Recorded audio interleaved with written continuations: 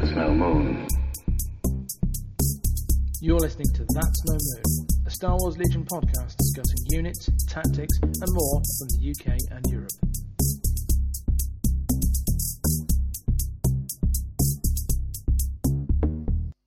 Hello everybody, and welcome back to another episode of That's No Moon, episode 4.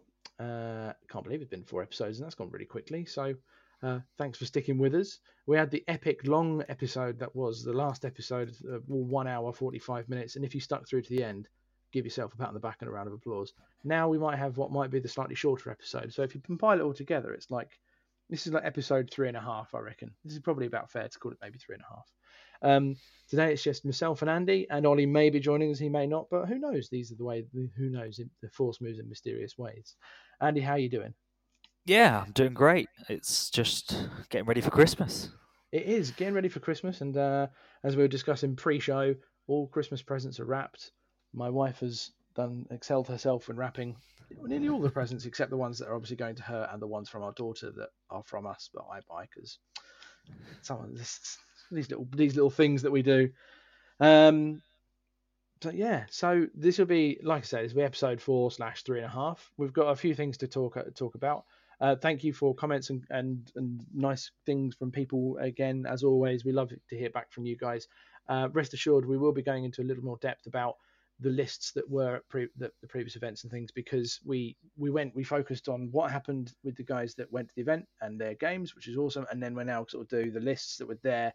So this is like a part 2 of that, and we'll be talking about other people's lists as well as the 2 more rule changes, or 2 plus 3 depending on how you want to look at it. The rule changes about movement and suppression and all this jazz, and then there's a fun little thing at the end. So Andy, let's start as we mean to go on.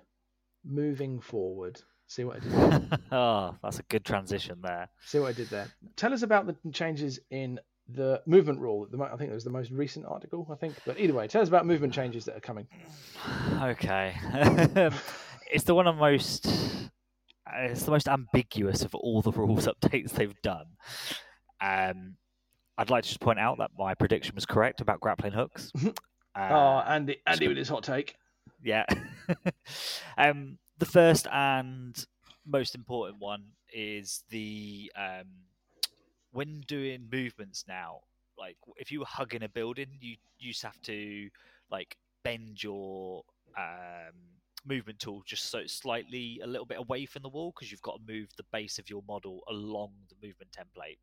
So that's now been completely scrapped. As long as the movement template can fit through somewhere, and where you're finishing placing your model, it's a legal move now. So it's a bit better for when you're hugging to buildings. I think the more experienced you got, I found you wouldn't ever hug a wall. You'd kind of just try and be a few mils back so you could get the tighter turn as you went round it. But you haven't got to do that anymore. So does this just affect infantry, or is this a pure trooper type thing, or does that affect vehicles? I.e., I think there are people who play the bus or the was it the Gav tank or the snail tank that we wondered about that. So for the movement of description as described, that's just for infantry. Vehicles are still following the same rules, but it's a bit ambiguous with what they've mentioned in the article, because when you're moving now, if it's shorter than your silhouette, you are no longer slowed down. So when moving over barricades, you used to reduce your speed by 1 because it was difficult terrain. It is no longer the case. So when you go over a barricade, your speed 2, yep, that's all good. And the article is kind of ambiguous in the sense that it doesn't clarify if that also is going to apply for vehicles, because it does for, as you say, like the speeder bus, it's up to the height of the vehicle, but for the Gav tank it's not. But I think with the silhouettes it's going to be across all of them, so as long as it's less than your height, you can move over it without any penalties. And is that going to be the same for your emplacement troopers, i.e. Mark 5s, your mortars, your Imperial mortars? Yeah, as far as we can read at the moment, they'll still be following the same. So they've got their new silhouette, So that obviously depending on how tall that is, Mind you, when it thinking about it, they're speed one anyway, so it doesn't actually matter. there is that as well. There is Yeah. that. So yeah, moot point. And just imagine, I'm just going to stick burst of speed and a mortar. Boom, gone. So yeah, that'd be interesting. So for me, this is an interesting one because it means that you can have it makes it there's a little element of more fun coming into this. If you imagine you have two units that are um, across from each other at a reasonable range and are within what I would call, use the 40k phrase, charge distance, Hmm. that makes placement of barriers and or final tactics interesting. So I Wookiees, your melee Wookiees who are at range 2 with their range weapons, that's a good punch. But then they can go, they could set the shot up, have it so move then shoot, tap offensive push. They've got the aim if they need to there, and then the next turn if they've got it, they could do the double move because they've got the charge, which would be interesting. That Yeah, said, I they're mean, unhindered anyway. But I'm trying to get, or maybe Royal Guard is a better. Royal Guard is a better idea. IRG. Royal Guard's the better example there because if I was playing them as a melee unit like a Wookiee unit, where you're wanting to charge them in, I was paying the 2 points for environmental gear, just so I could run over barricades. So I'd use it as defensive on the approach, and then I could just ignore it as I ran over it. And I think a lot of people did that for Han as well, so he could like move, shoot out, move, shoot with his steady, and then duck behind by moving over barricades at the same time. But I think you're now not going to need to take that 2 point upgrade or ever use it. I can't think of a reason why you'd take environmental gear now. So the only thing I can think of is if you're take it, you put it into a list expecting to be trudging through difficult terrain, but you don't come across Yes. many maps and tables that have a spate of difficult terrain on them that you'll be running units through. Yeah, I think when you've got one or two pieces on a table and it's not on every table, is that 2 point upgrade going to be worth it? Exactly. So why would you when it's like, well, I'll just do this instead. So Yeah. where we were going, oh my god, who's putting points on ascension hooks, the grappling hooks, sorry, as opposed to grappling hooks, not ascension cables. So now it's going to be the other way around for grappling gear. So they're going to go. And sorry for environmental gear, sorry, EG. So that's that one. The other one I've just thought in my head that means it's popped in my head having played Jedi for a bit. Obviously, Jedi have the jump keyword. You can only use that once, and what you used to do is you jump over the barricade or your small piece of terrain,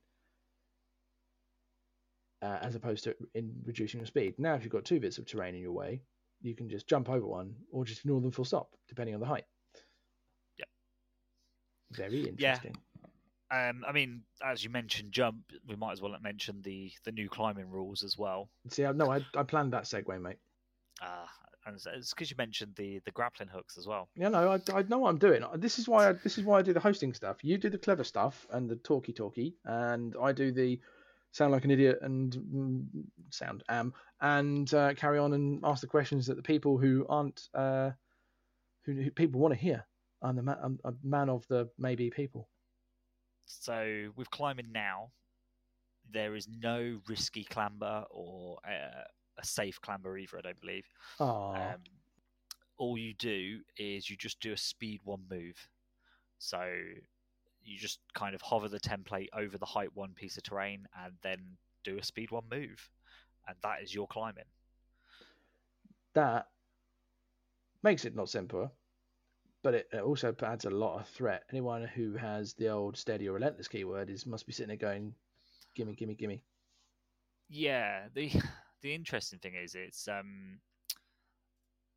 they've mentioned the jump and scale are going to be reworked, and any other units that have currently climbing keywords, so like expert climber and things like that, they're going to change it, but they're not telling us until the 16th of January. So this is why this was probably my least favorite article out of the four, because it was so ambiguous and gone, yeah, we're changing all this stuff, but we're not going to tell you. We're just going to tell you this one thing and try to tell you half of it. Going back into that, do we just because we covered this a little bit with the articles when we spoke about it previous? Do we think that's their ploy of we'll chuck this out there, see what the reaction is, see how it works with the people who aren't playtesters, and then see what happens. I.e., because we know, like yourself and myself, fair to say, not a playtester. So knowing what we know, that maybe it's like different playtesters will go, no, do this, but then do they? No, Are the playtesters? I don't I know. don't I don't think. know them, that sort of thing. I think because Lucasfilm licensing, so LFL, they have their fingers in things like this and control it, even though you might think why. But for instance, if you're using Han Solo, like his as a character in LFL, they have like certain words associated with him. So like lucky gambler, and like they would have words like that, and you've got to um, represent that when you're developing a character and things like that. So even rules changes have to get passed through LFL to make sure they're following the Star Wars licensing. So I think that's probably all it is. They've submitted it and they're just waiting the sign off from Mickey Mouse. Yeah, it's very strict from coming from a licensing background from work. So see, and this is what Andy knows. Just it's not what you know. It's the way is what you know. But it's the old phrase, not what you know, it's who you know. But in this case, it's the reverse. And Andy's connections with Mickey Mouse are well noted and documented. I wish it was a more direct route that I had with him. Mickey, let me on Space Mountain.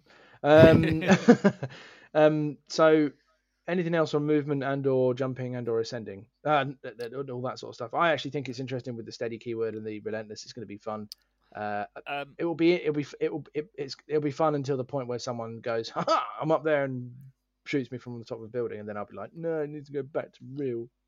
I think from like a tournament organizer's point of view, it actually does add a bit of fun to creating maps because of the way the climbing interaction is less of a punishment now, and it is quite a simplification. So the latest map that I'm designing for MKGT, it is very height orientated, and Not I was a plug very at all. worried. No, I was a little bit worried about it with like the different levels of height I was going to have in it. But now I'm kind of like, oh, no, not an issue. Because I was going to have loads of ladders and stairs and things like that to accommodate it, but less likely now. And as a reminder for people who may or may not be aware, measurement is not from point to point. Measurement is literally done as a 2D, not diagonal at all. It's 2D. So if you are in a height 2 building shooting at something that may look like it would be out beyond range 3 because the diagonal, no, you're measuring. It's all trigonometry. I never did it, but it's a 2D measurement as opposed to a point to point. It's all lateral, isn't it? Yeah, all lateral, looking down, that jazz. So just as a reminder for people, if they were like, oh, that's out of range, but it could be that sort of thing. So that's movement. I've just another one popped in my head of Anakin Skywalker jumping up, relentlessly throwing a lightsaber, and then jogging away again, all that jazz. So that's that might be fun for people. So maybe that was a slight Republic help. Who knows? Anyway. Well, don't forget about Snows getting a nice buff from that as well, because they can speed one up, steady and shoot and climb back down again. Yeah. Because Empire and Blizzard Force didn't need any help at all already, but never mind. Talking of giving them help, suppression has changed a little bit. And this definitely does help them in the Blizzard Force specifically in the latter turns, but I think we'll save that. Let's do the basic mechanics first. Andy, tell us how suppression and panicking has changed. So the game of suppression still the same, no changes there, which is good because I think it's a very key mechanic of why I enjoy Legion. I think actually I completely agree. The command card is probably my favourite because it's the gamble of like the hedging your bets against someone. That's fun, and it's the suppression because it's like I think is it Bolt Action? I have a similar sort of thing with the pins. Yes, it does. Yeah. It makes thematic sense that if you are a trooper unit being shot at, you're going to just go, ooh, crap, drop my head down, that sort of thing. It makes sense. I love it. Yeah, exactly why I think it's very important as a key part of the game. But going forward with panicking, it was usually a lot of effort and high risk to try and shoot a unit that was close to the edge of the board. to make them panic off the board. Obviously, you were rewarded when they failed their morale check and ran off the board, but no, that's no more. You can't panic units off the board. You can still panic them. When a unit is now panicked, they drop any objectives like they previously would, but they then skip their go and just stay where they are. They do get to remove one suppression for each of their courage value. So if you manage to panic operative Luke, and put like 8 suppression on him, he fails to clear any of them suppression off. He then instantly removes 4. Sorry, say that again. He moves what? So at the end, I was of me your thinking, activation, he loses his 1 plus his 1 he'd lose at the end of the round. No, so this is the slight improvement to units that are panicked. So there's always been that time where Grievous or any other Courage 2 commander panics. Oh, he's going to this will help him massively. Well, it kind of doesn't. It doesn't in some ways. 'Cause obviously, he still sits there in the open, ready to be shot. Still, it just gets rid of some of the suppression. But if you spend your turn panicking and do 0 actions, you can remove suppression equal to your courage value. So you do nothing because you're panicking, but then you get to remove X amount of tokens depending on what your courage value is. Troopers, it's 1. But if it's like, as I say, if you panic Commander Luke, he removes 4 suppression. That just slipped past me. And the same with Yoda as well, I suppose. That just slipped past me. I forgot. I didn't even. I was like, I'll just lose 1 to lose 1, and I just forgot the fact that troopers have different value. And I was like, and of course. That's not including the 1 at the end of the round either. So that is a total of 5 suppression in 1 round. Luke potentially will clear. Now, does that make a suppression list viable anymore or not? Because in my opinion, if you play a list that is suppression list, you're not going to panic stuff off, but you're still going to prevent. But you are going to prevent them doing scoring type shenanigans in mid game. So intercept, for example. So that's the change that makes a panic list quite viable. Yeah. So panicking is now like a permanent state. So once you reach double your courage value, and we think it's still, you would still be checking against your commander for that. So if your commander's in range, then you'd use his courage value and make sure you're not panicked. But if you become panicked before you've activated, any objectives that you would be scoring no longer count. You don't drop them, you just no longer count as scoring it. So the scenario is I put 3 courage 2 units, let's say 3 units of Wookiees in range in range 1 of an intercept position. You put 4 courage 1 units in. Mm-hmm. 1 of them 2 of them then become panicked before the end of the round. 2 of them do not count towards the scoring of that intercept area. So therefore I am controlling that because I have 3 non-panicking units. Yep, cool. Glad we're all on the same page. That's all good. I'm trying to think this would also work for breakthrough as well. So that if you're going for a very risky turn 6 on breakthrough or end of game play, and you're just trying to go, I'm not going to get all my stuff there, and you can panic a cheap core unit. That's one way of trying to win. Yep.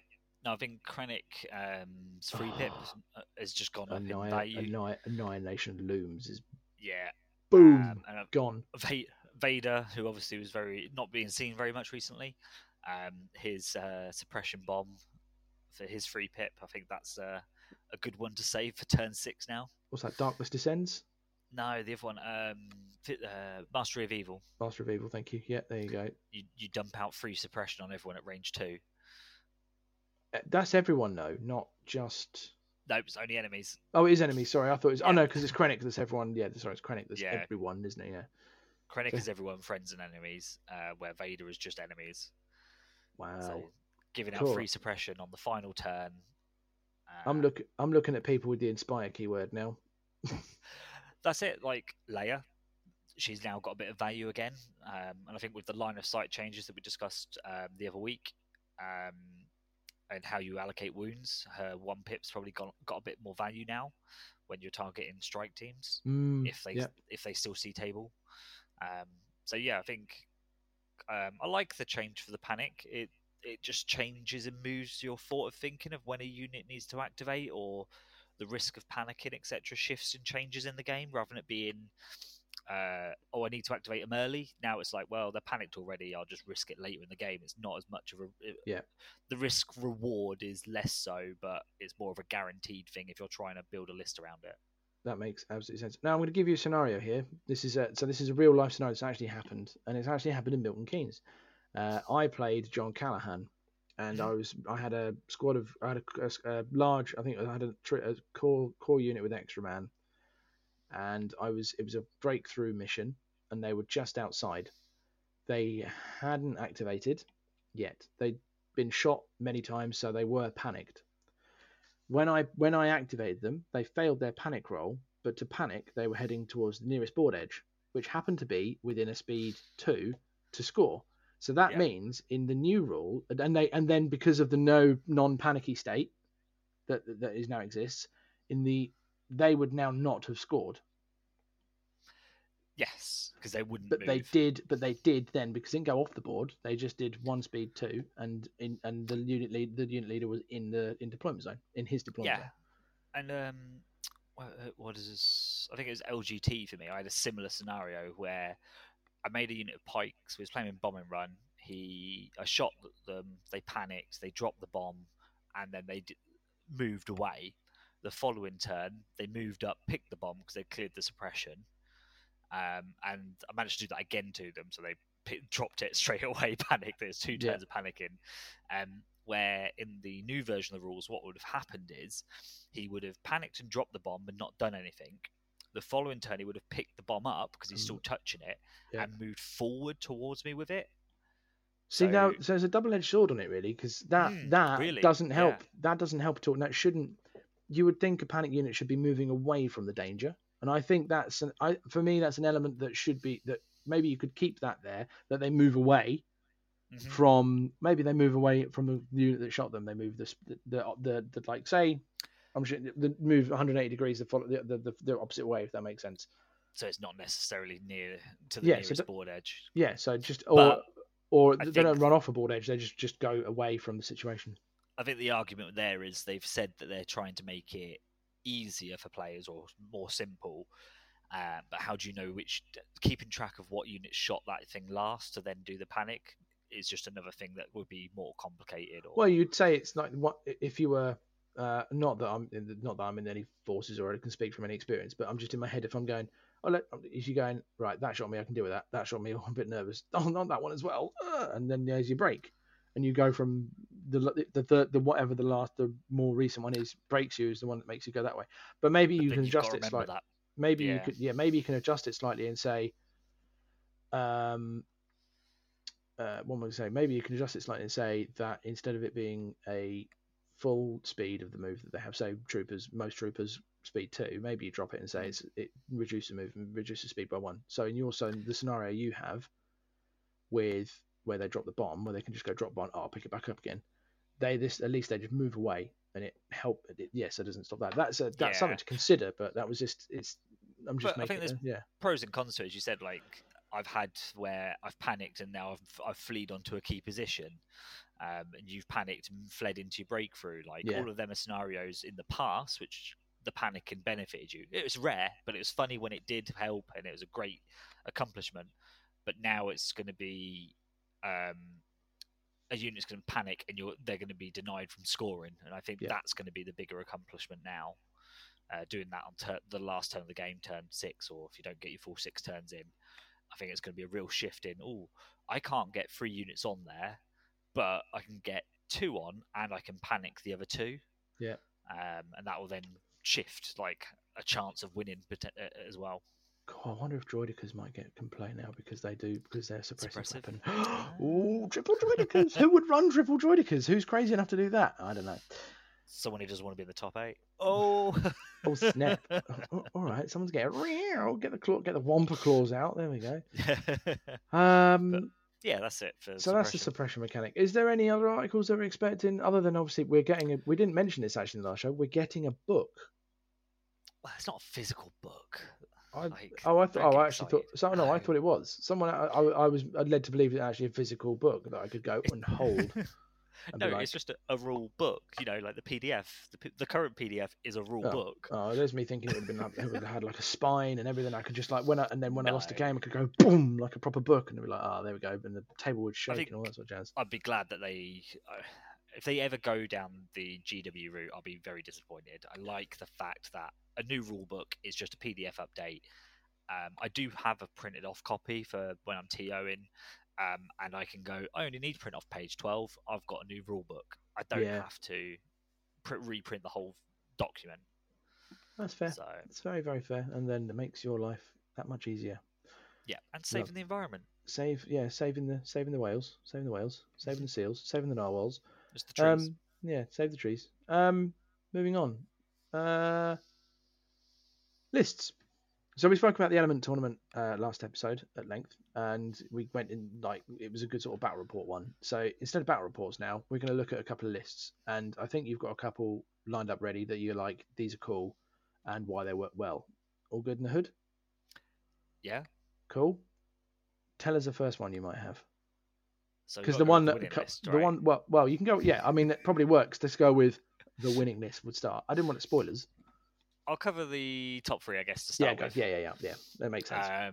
So first place, go on, have a guess. I'm sure you already know the answer to this. I actually don't, because life got in the way of my doing things, so I actually don't. But all I know is that at one point Vader and Palp were top of day one, which was cool, and at the same time, in another major event which also had slightly more players, but equally, in the States, also Vader Palp was top of day one. It was quite coincidental. It was like, oh, that's really cool, and yet spooky. So yeah. So what made it to the top in day two, though? Yeah, pass. You Come asked. on, I can't remember. Not even a guess. Oh, hang on. Let me think. 5-0 first. Oh, so close. It was a battle force, and they Was do it? wear white armor. Was it Shadow Collective? So yeah, it was Blizzard Force being played by Chris Reese from Scotland. He's a lovely guy. I've played him at the UK Championships, and it's just the typical Blizzard Operative Vader, 4 bikes, some snows, and the heavy response teams. But being played by a very good player, so he went 5-0, the only player to go 5-0. With have you got who he beat up there? Because I obviously who he beat and is not. I mean, it's important, but like if did he beat you? Did he beat Ollie? No, he didn't beat me. So I'm trying to quickly pull that out. Chris Reese beat Sam Page for game one. By the looks of it, it was Chris Reese, wasn't it? I said, yeah. Just making sure I'm looking at the right person. It would have been embarrassing if that wasn't the case. He beat. He played Dave Grant's daughter, Azure. Yep. For game 2. Game 3 played Mike Reese, the current the listener who sent in the Wookiee list from our first episode. He then played David Grant, so he beat both the Grants. It's a family affair on that day. It is, yeah, and then he beat it's Rumham, but that's David. Oh, I forgot his name last week, but he came second. He's also from Scotland. They came down together. I think they play locally together. No, that would have been an interesting grudge match. So that's quite cool. So Blizzard Force wins out. Without this is no salt on it. It's like I'm not shocked. I'm happy for him, but at the same time, it's Blizzard Forces. Yeah, but if you play it well, you play it well. Exactly, yeah. and you beat some good players, and like obviously Dave, good player, that sort of thing, and so. His MOV is 93% over the whole weekend, which can't go wrong. But it was strength of schedule. Well, that debate is not happening anymore. I'm not just it. You know what? I'm saying that it's going to, and it's just one of those things that it's like Marmite. It's the Marmite debate for Legion strength of schedule. Let's move on MOV. to second place then. Yep, second place is. So it was. I know it's David. I can't remember. It's David Fraser. That's it. he came in second place with what absolutely terrified me if I was going to play against it. So we've got Imperial Officer, naked. So that is Say her obviously name. good old Maggie. There you go. Palpatine with Anger, Battle Meditation, and Burst of Speed. He then has Darth Vader, which will be operative, Force Choke, Force Push, Tenacity, and Seize the Initiative. He's then got 3 naked Stormtroopers, and then the best part of it all, he's got 2 Larts. One with the TIE Pilot and one with an onboard comms channel to put both Palpatine and Vader into it. It is absolutely disgusting. That is... I love the creativity. I actually love it because as a joke a couple of weeks ago, I went, "Who'd run 2 lats in a Discord chat?" And there we go. There we go. Yeah, it's disgusting. Because if you shoot, you shoot the lats, which have got either Vader or Palpatine in, yes, you will inflict 1 wound, but then they're out and they get both their actions. Like, it's just stupidly scary. Once they're both out, you got Palpatine pulling the string, so Vader's attacking twice a turn minimum. Oh wow! Yeah. It's how would you, I'm trying to think what the counter to that is, and clearly Blizzard Force is. It turns out. I guess Blizzard Force has got the fact that it's got 4 bikes, and the so impact. It can probably, the impact on the bikes helps a little. It can probably kill a Lart before. They're probably both going to have orders if he's playing it right. So they're probably going to kill it, and then Vader's going to go, but then your Vader can go as well if he's in the middle of your army. So I guess that's the difference. And maybe it's also the missions. He's only got a 2-point bid.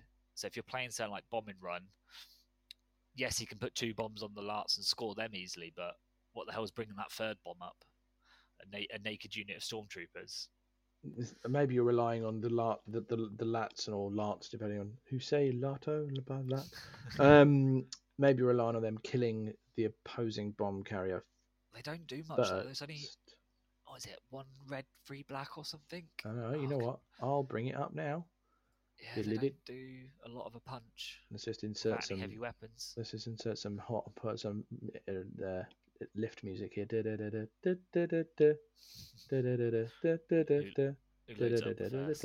Here we go. Right, got it.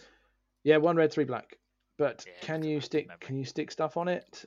You can. You can stick. You can stick missiles. You can stick something on there. So if you stick on. Oh yeah. So let's say you're shooting. Let's say if he's coming up. If it were me, I'm sticking the bunker busters on this because if your chances are you're going to play a Blizzard Force or something with cover, so you stick the bunker busters on there to get blast. And you're running it at them anyway. Yeah. So you want to be close. So yeah. So you want the 2 done, and then you're rolling 1 red, 4 black, 3 white, scatter as well, which could help a little bit if you're going to do some. Could you do scatter and then maybe trigger anger on Palpatine?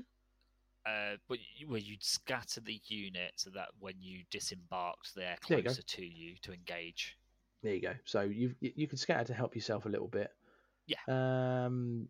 Bring things out of cover and all that. Well look, scatter. What? Scatter just becomes a real good keyword now. Just realised with the whole line of sight changes. It does, yeah. It's not even because I don't play baddies too often. And the only things that I have that have scatter would be Dooku, and I have obviously have droids. Dooku and Vader, yeah. Yeah, I hadn't thought of that, and that becomes quite cool all of a sudden. Sorry, that was there. Anyway, so bunker busters could be quite good if you're running that. Then you can you might be able to take out or at least do something to a bike before it gets a chance to deposit its bomb. If you're the opponent. That's that list, if you can kill Vader, I think that he's the real workhorse of the list. If you can kill him before he does too much to you, then I think Palpatine won't carry it as much. He can still do a lot, don't get me wrong. Like his 1 pip is amazing. But yeah, it's the combo of having 2 very hard hitting units and Palpatine letting Vader go twice a turn essentially. A thought. Can Choose for any trooper. No, it's just fine. I had an idea about that, but no. Could you, with given how far the lats move, and their base size, so effectively it's quite long range, but speed 2 but range 3 type thing. Speed, but like that base makes it a 3. Could you zoom over, do your Vader deposit drop, and then fly away, go pick up the other bomb, drop it off again? Vehicles can't pick up bombs. Sorry? Vehicles can't pick up bombs. Fair enough. So they have to be assigned it off the first one. Yeah, only troopers can pick them up once they've been dropped. Yeah, thumbs. That's fine. I'm thinking of things out off the bat as it goes into my head, that sort of thing. So there you go. But I think it was a great list, and obviously he's been piloting it really well to go 4-1 and only lose against Chris at the end. David, if you're listening, I'd love to know how many reps you had with that, and I'd love to know a little bit of the inspiration of it. Whether it was, if it's an original creation, or if you saw it off somewhere and thought I'll have fun with that. But Dave, I don't know if this is true, but he might have had some inspiration from who came in third place. Look at that segue. Go for it. Dave Grant is he's been using Vader and Palp, but he does it very differently. He runs Palpatine with Force Push, Choke, Anger, and Improvised Orders. Mm-hmm. He then runs Vader with, and it's Commander Vader, Force Push, Force Choke, Burst of Speed, and Vigilance. Who needs courage? Yeah, I mean, who needs courage when you've got two the scariest Empire units? He then has, is it 2 snow troopers with medical droids and portable scanners. And then he has 1 snow trooper with just a medical droid. So that is 6 heals for the 2 Dark Lords. But there's also an occupier tank in there as well. Oh, just chuck a tank in there. So if I remember this right, Dave explained it to me. Oh, hang on. I think I might know what he's going to do. Do you use the tank as his base for doing something off of, is it a Palp card? His range. You can do that. Yeah. So you know what I'm trying to say. I can't remember. There's something he does. You're an Empire player. I'm not. But when there's something he does, you pull the strings. That's it. You get to use the base of the tank. Which is huge. Measuring range. Yeah. So what he does is he puts Vader in the tank. He moves the tank forward once. Vader disembarks. Bursts of speeds with Implacable played on that turn. So this is turn 1. Oh wow! Does the tank have a comms jammer?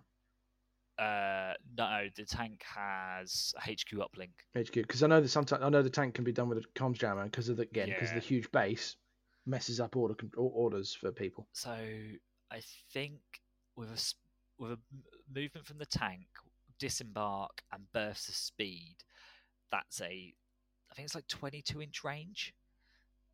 So if we are playing battle lines, Vader has now just hit your deployment zone. Yay! If you're playing Long March, he's halfway up the table. Then what he does is Palpatine moves, embarks into the tank, and then just pull the strings on Vader to give him another activation with burst of speed. God, because it's the end of the round, isn't it? And then because you played Implacable, he'll have another burst of speed. So that is 3 speed, 3 moves. And I think Dave explained it to me. On a perfect board, he can reach your deployment zone on Long March on turn 1. Wow. With Vader, who is speed 1. I'm not taking anyone who says oh, Empire need help. I'm not. No, you don't anymore. No. If you can get Vader in any deployment zone in those conditions, no, not anymore. You don't. And the funniest thing about it all is it's only 6 activations. You're like, oh, that's easy, but it's not. He only lost to the guy who won the tournament. Oh wow! I didn't even know. Do you know what? I knew Palp Vader was a recent thing, but I didn't know that was the thing. I don't know what. I didn't actually have a look at the American list because, as I say, they slumped down by the end of day 2. I think they ended up going 3-2. Yep. No. They went 3-0 day 1, but I don't know where they came day 2. So it'd be interesting to see what their list is versus David Frazier's and David Grant's here. I'm going to try and find it. What was it? It was PAX, wasn't it? Because that was the... Yes, it was PAX. Now, so that's PAX Unplugged, Legion 2022. You don't happen to know who the individual was who ran it, do you? I don't know. Oh, While that's a you're shame. I was trying to see if I can find it. So it wasn't Kyle, Brendan, or Mickey. no. Let's have a look after round. Can we get? There's one of rounds. Do you want some good news while you're looking that up? Go on. There was one 5-0 first player at the whole of the tournament. Yeah. What do you want to So see? so his list, he came in 32nd. It was his first tournament ever, which I think is pretty good. Coming 2 wins, 3 losses with 5-0 first. He had Anakin Skywalker with Force Reflexes, Saber Throw, Tenacity, and Endurance, which I think is pretty normal. A Clone Commander with Vigilance. Phase 2s with a Z6 and Endurance, which is, I'm intrigued by the endurance on that. Another Phase 2s with 5s and Offensive Push. Arc Troopers, it's a full squad with the Sniper Rifle and a long range comlink. Yeah. And Droid Popper Grenades. Oh, I never see them on there. Another full squad with just Offensive Push. He's then got a strike team in there with Echo, Overwatch, and a long range comlink and Recon Intel, and an ATRT with a laser cannon and linked targeting array. Do you know what? Good for the clones. Good for the clones. I've got an interesting tidbit to add to the clones as well. This is kind of preempting it. So I'm trying to start up a community in little regular things down in Colchester and Essex. So more news on that in a bit. When I was speaking to the store owner, he said that he had sold out of his 5.0 first battle forces sets, and my brain went, really? And I tried to really hide the surprise about that when talking to him because he said no, they've sold really really well, and I was like, that's in my head I was like, that's great that people are buying that, because I think they're just buying into clones because they love the clones because of Clone Wars and the extra added universes outside of the film. So that's really cool. Anyway, while that was happening, I think I found the list, the PAX list, which is different. I think it was Ed. I think if it's this one, hopefully it is. I just quickly scanned. I saw Vader Palp. So Ed Martinez ran Vader Palp. Palp had Force Barrier, Anger, Force Reflexes, Esteemed Leader. So that is again slightly different, I think. Vader had, this was Op Vader, so it was Choke, Flexes, Tenacity, Up Close and Personal. So I'm gonna Choke. Where does Up Close and Personal come into this? It's for the because it's Operative Vader. He's got the range 2 attack. Thank you very much. I forgot that. You know what? This is it. I just forget things these days. Then he has Shores with a Med Droid, Stormtroopers with HH-12, Specialist and Recon Intel ×2, a mortar, and then a strike team with Sonic Charges, and then 2 Scout Snipers as well, strike teams. All at 800 points, 9 activations, 800 points. So 3 very different. I'm just going to check that this was the Palp list that did well, but Vader Palp, yeah. Ed, let's check Ed. Ed Martinez came 12th, and he went 3 and 2. So yeah, he was the top of the 3 and 2. So if he went 3, yeah, that makes sense. There we go. So yeah, that was three very different Vader Palps. Interesting. I mean, it is scary on paper, and you're like, oh, it's fine. I've got 10 activations. I've got 4 more than you, or 2, 3 more than you. Doesn't matter. I've played Rich College at a Vader Palp list in a casual game, and I was running. When I was running a Dooku Maul, and it turned into a bloodbath. I ran into Vader with Dooku, force pushed Vader into Dooku. Maul ran into Vader. Palpatine ran into Maul. It was a big, and then my Magna Guards ran into his whoever the hell it was. There was somewhere I have a picture which was, I think we took it and we were just going, this is a cluster mess, and we used a different word, but it was a big bundle of models, and we're like, that's attacking that. They're in melee with that. It was insane, but yeah. Well, good on Vader Palp. Not that Empire needed any more help anyway, so there we go. But it's nice to see something that isn't Blizzard Force doing really well. Begrudgingly agree. Because yeah, I want my time back in the light. But there we go. So yeah, so there we go. So that's there's some interesting lists from Element going on. So there. So moving on, we've got a couple of submitted lists, and then we'll round up the show very quickly. So the submitted lists are. Let me just bring them up. So the first one was from Andrew Platt, and this is I'm gonna read this like you remember when you were watching kids TV and we've had a letter in. This is what it says. Really enjoying the podcast. Thanks for taking time to make it. Thank you, Andrew. Here is my mental list idea, kind of based off of turn one bombs. The idea is, I'll read the blurb and I'll read the list. The idea is you play Luke's, you serve your master well, turn one, and HQ the land speeder. Do whatever with all the other stuff like that. They are mostly there to die anyway. Then yeet, and he uses the word yeet in capitals. Then yeet Luke into the enemy lines on the speeder. This is land speeder. Jedi mind trick some heavy hitter, and then force him to shoot their own guys. Now you can't do that with droids. Ideally, using something like HR storms to smash up their own guys, or even their own Jedi, who could deflect that nonsense back into his own guys. Now, I don't know if he can deflect it because he has to choose to use the dodge. But yeah, but you're going to. If they don't spend it, then they're saved worse. So it's a win-win. Deflect isn't an optional because this one you may do that. It's an auto, isn't it? Deflect is auto. Yeah, if you spend deflect's a dodge, auto if you spend a dodge. Yeah, so that's cool. That's interesting. Then stand by to get out. Then stand by to get out of the speeder when the next enemy unit activates, if this is allowed, or get out of the speeder and do as the above and force push someone into you. Not sure though, as the speeder will have moved 2 or 3 times. It goes on.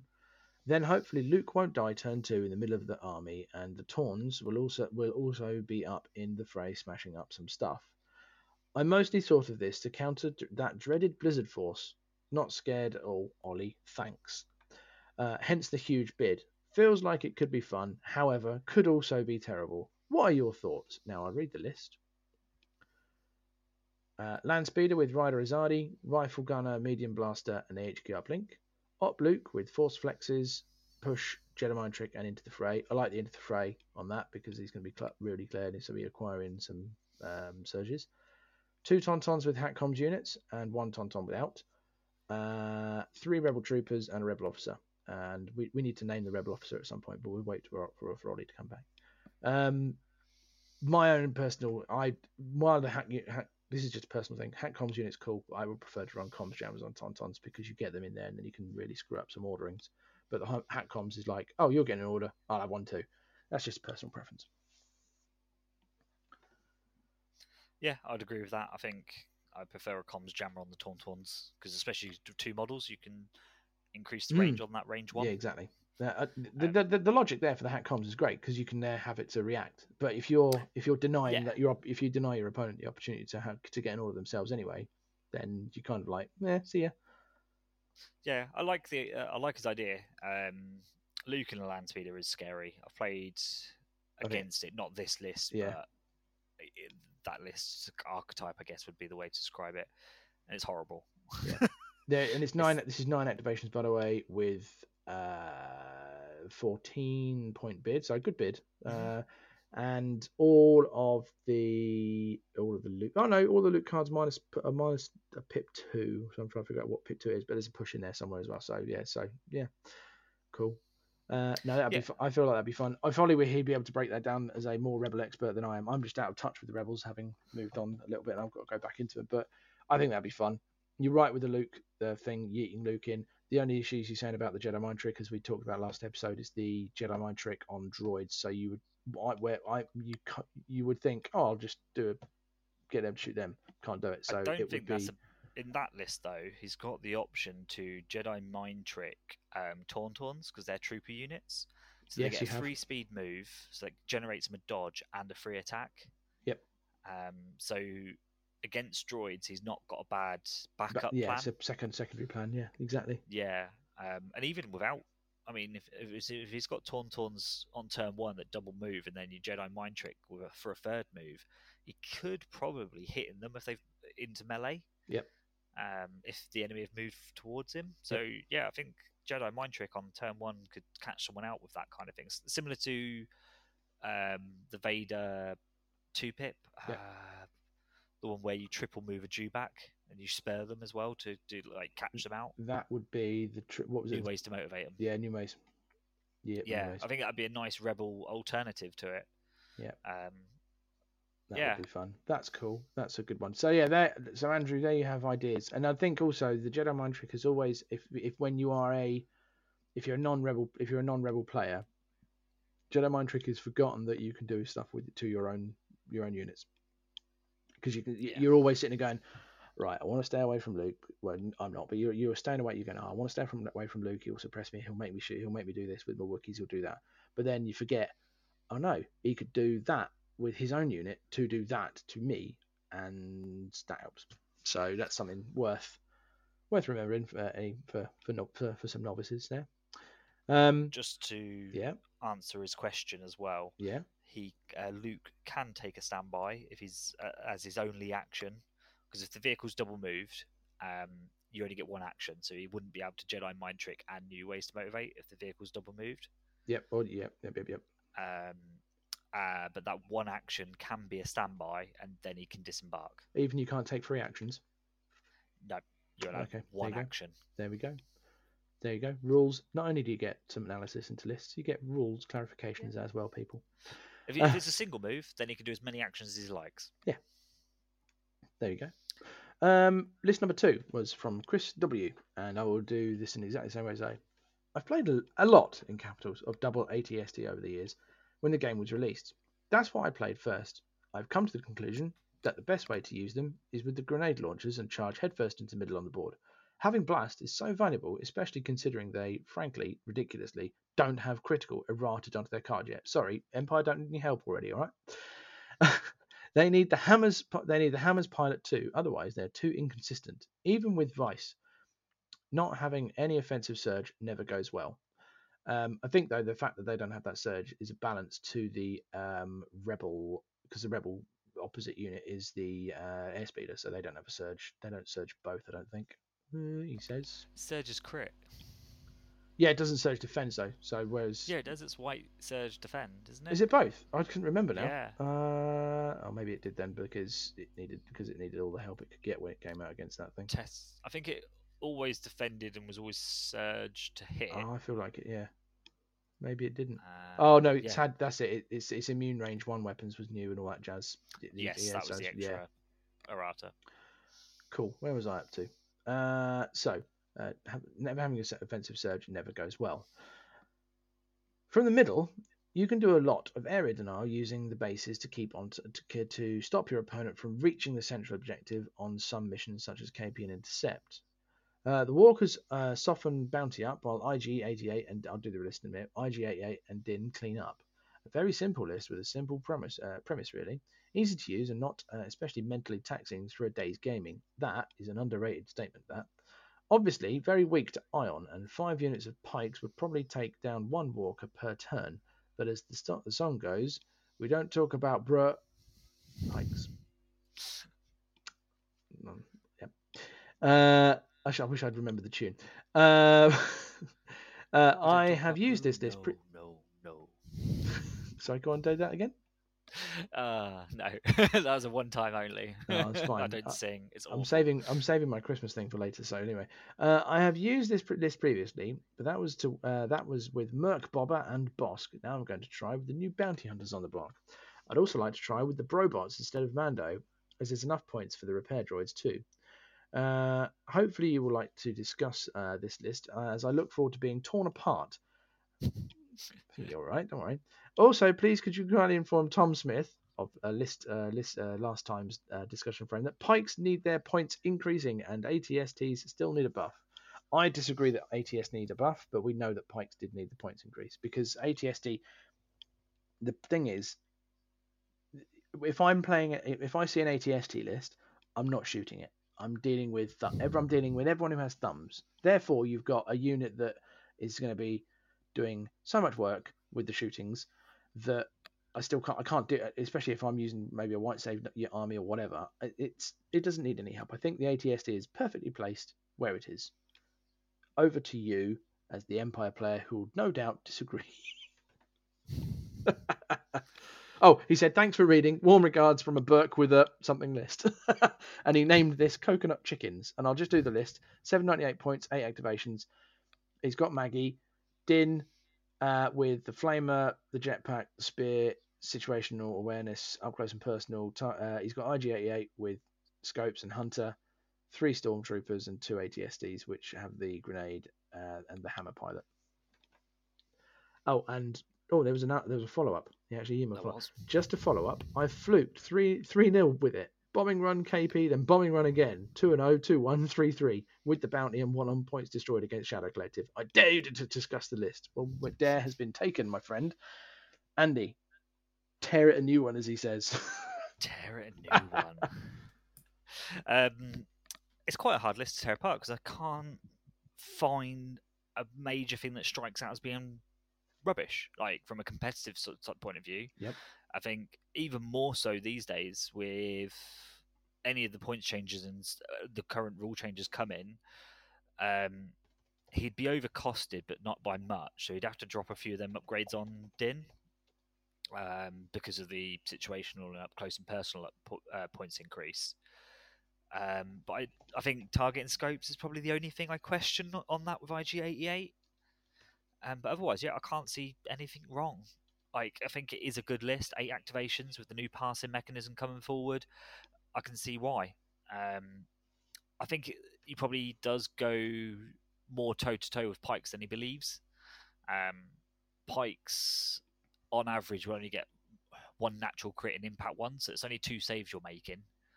So with 5 Pikes, that's only 10 hits. And you should save 2 of them. So that's only 8 wounds. Which sounds like a lot, but you've got 11 health on an ATST, and you can shoot them and kill them. You're not going to wipe them, but you at least hamper the firepower in return for the following turn. Yeah, you bracket, you effectively bracket the unit that's shooting back at you, that sort of thing. But yeah, and then you've got 2 of these ATSTs, yeah. so I can see why on that last game he managed to handle the Pikes pretty well, because they don't like large dice pools and they don't like high velocity. So if you've got either or, it's a good thing. And I think I love Double Bounty Hunter, and I think with a lot of lists these days, taking like cheap officers, they're nice bounty targets. And capos, and easy to kill. And capos and lots of capos and Vigos. Yeah, that's and Maggies. There's lots of Maggies out there, especially if you're playing Blizzard Force. Especially, tell you what, any Scouts players, Northern players who are playing against Maggie, that's their bounty number 1. That is. Yeah, and you've got double bounty, so you definitely can't go wrong with that. No, it's true. If it were me tear it apart. If it were me coming up against it, I'm going to go with if I'm playing my fabled Yoda Kenobi list. So that's where I'll go with because it's my favorite list. If I'm playing with that, I'm avoiding the 2 ATSTs all the time, and I'm going for with my bid I'm going for blue play myself, and I'm going to use stuff the objectives that require thumbs. And I'm going to go all out and kill his objective grabbers. That's the only flaw that I could pick in that, really. Yeah, and I think that given the lack of bid, I think that's where that could be an issue, because instead of going for bounties, he may be forced to use Din and IG as objective grabbers, i.e.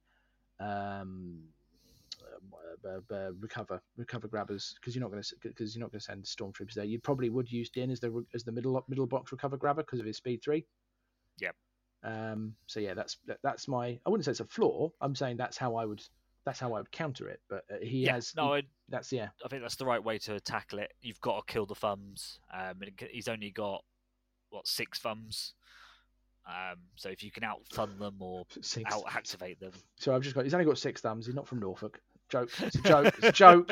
Could have applied anywhere rural. He says, living in Suffolk. Anyway, yeah. So that's how I'd counter. But yeah, you're right. If you've got a low activation list, you counter that with thumbs. Snap the thumbs off. Done. Not off the models. So there we go. But there are 2 lists for this week. So thank you to Chris and Andrew for sending those in. I hope we sufficiently did or didn't tear you the new one you did or did not require. Little surprise for you, Andy. It's Christmas, isn't it? So I've got something prepared for you, and it's a little bit of fun. What would have happened is it would have been you versus Andy, you versus Ollie. Okay. But now it's going to be you versus yourself, and see how well you do. So okay. I've got 8 questions for you. I want you to place a bet on how many you think you're going to get right. Can I ask what the topic is? Star Wars. It's a little like, think of it, like when you go to a work Christmas event and it's like got a little quiz. Think of it as our little podcast version of that. I like to say I'm quite a Star Wars nerd, so I'm going to go at least 6. You're going to go with at least 6. I think you're going to get 6 too, and I've also got one I did have a tiebreaker question, so I'll ask that at the end anyway, just for fun. So, question number 1. In Star Wars: The Force Awakens, Daisy Ridley plays Rey, but which planet is the character from? Jakku. Correct. So that's 1. Yes. In what year was the first Star Wars movie released? This is why I thought I'd get 6. Is it 67? You're 10 years way ahead of life. It's 1977. So damn it. 1. Which actor played the role of Chewbacca?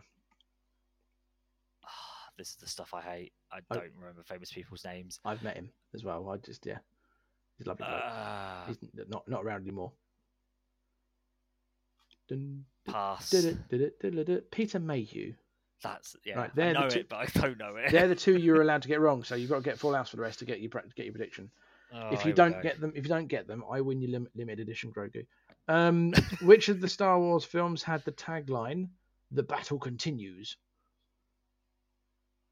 Battle continues. It was a tagline, so it would be Star Wars, whatever the thing is.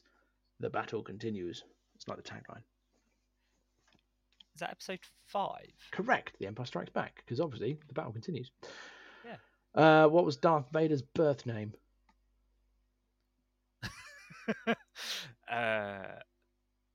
Yes. Oh, wait a minute. I know it's Skywalker. Yeah, it's Anakin Skywalker. Correct. Why did that even struggle you? I was thinking, wait a minute, it's trick question. No, it's not. Question number 6. In Star Wars Episode 1, The Phantom Menace, Liam Neeson played which character? Qui-Gon Jinn. Where he'll find you, then do things to you, and all that stuff. I couldn't remember the exact quote. That would have been brilliant if I could have. The Phantom Menace, number 7. The Phantom Menace was also a character in which early sci-fi comic series? Give you a clue. It was also made into a film. Say that again. So the Phantom Menace. Phantom Menace was also, as in Phantom Menace, not the Phantom Menace. Phantom Menace was also a character in which early sci-fi comic series. There is also a film featuring the same name. This one was the hard one. This was the one I put in to go, aha.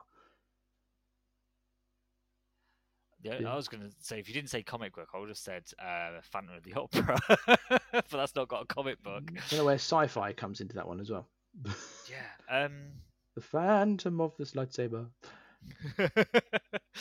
I'm going to go to time. Yeah, that's really cool. Boom. Flash Gordon. Okay.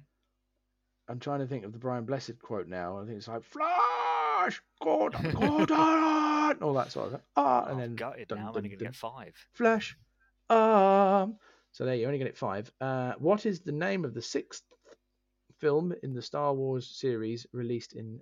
Well, I'm not going to say when it's released. So what is the name of the 6th film in the Star Wars series in release order? Revenge of the Sith. There you go. Yeah, it's cool. So you got 5 out of 8. So I get a limited edition Grogu. Wonderful.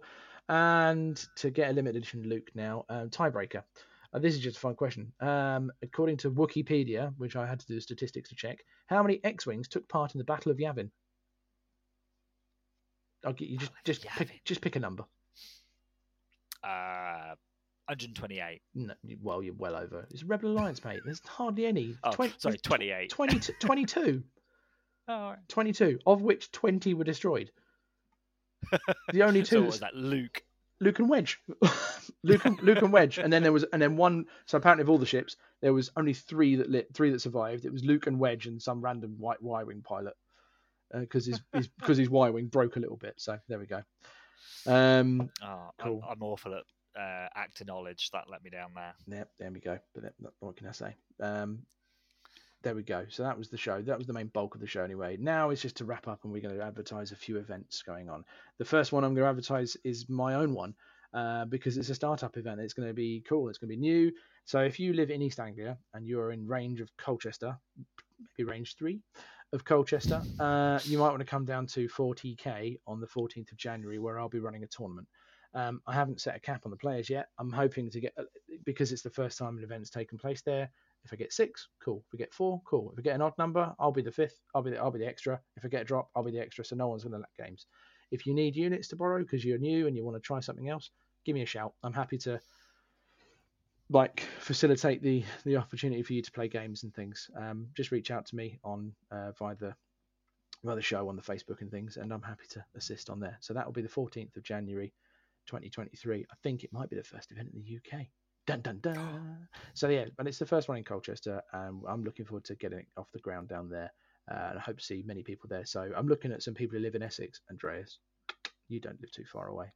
So yeah, hopefully it'll go well, and I will report back after the new year. There'll be a show in between them probably anyway to talk about other things. After that, you have Athena in Norwich on the 28th of January. They'll be doing an event, have been well attended by those who live up and around about the Norfolk as well. But I reckon there'll be a split pool because there's also another one somewhere else. Andy? First tournament of the year for MK is happening on the 28th of January as well. Do you want to say where Saturday. That is? Oh, War Games Workshop. There you go. It's where I host them all, always. So yeah, we're back on last Saturday of the month. So I'll be opening up the 18 slots for that probably next week. I'll probably create the Facebook event over Christmas. Yeah, that'd be so cool. People can start buying their tickets. I will be at one of Athena or MK, depending on where I am or what if my wife likes to go, if she wants to go see Norwich or whatever, that sort of thing. So I'll be there probably at the end of the month somewhere. There'll also be the Mando Cup if you're more northern of England. In the north of England, the Mando Cup at Harlequins in Preston is taking place. I will get the date up and on the Facebook when I remember to do that. I had it up in front of me all prepped and ready to go, and it's disappeared because that's life. But Harlequins in Preston, if you need to know more, you can reach out to Simon Fullalove, and yes, that is his name, Simon Fullalove.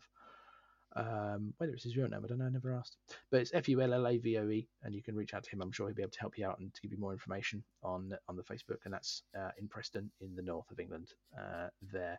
If you have an event that you are running and you're listening, or you know of events that are near your area, please tell us. Let us know. Put it on our Facebook page, plaster it all over there, and we'll plug it to the cows come home. This is obviously going to be our last show before the end of the year. So if you've been listening towards the end of the year to us, we love you lots. Thank you very much for listening. And on behalf of Ollie, who isn't here, he says, MOV is king, and thank you for listening. That's what he said. I know he'd say something like that. But yeah, Ollie would obviously thank you as well. And yeah, always reach out to us. I'm Cockles Faulkner on Discord. He's AGST something with numbers on Discord. That's No Moon, a Star Wars Legion podcast, is on our Facebook. Have I forgot anything? We have an email. Wish a Merry Christmas and Happy New Year. Merry Christmas, Happy Hanukkah, Happy Holidays of all varieties. All I've got one little audio that I was going to play, but I'm going to try and sing it and make it sound as good as possible. Chestnuts roasting on an open fire. I did like that. Everyone has to like that. Happy holiday all, and have a great new year. Ta-ra! Chestnuts roasting on an open fire.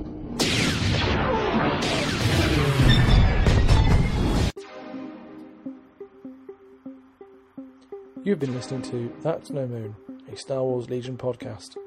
To keep up to date with us, please like and follow us on Facebook, That's No Moon, a Star Wars Legion podcast, and Instagram, That's No Moon Podcast.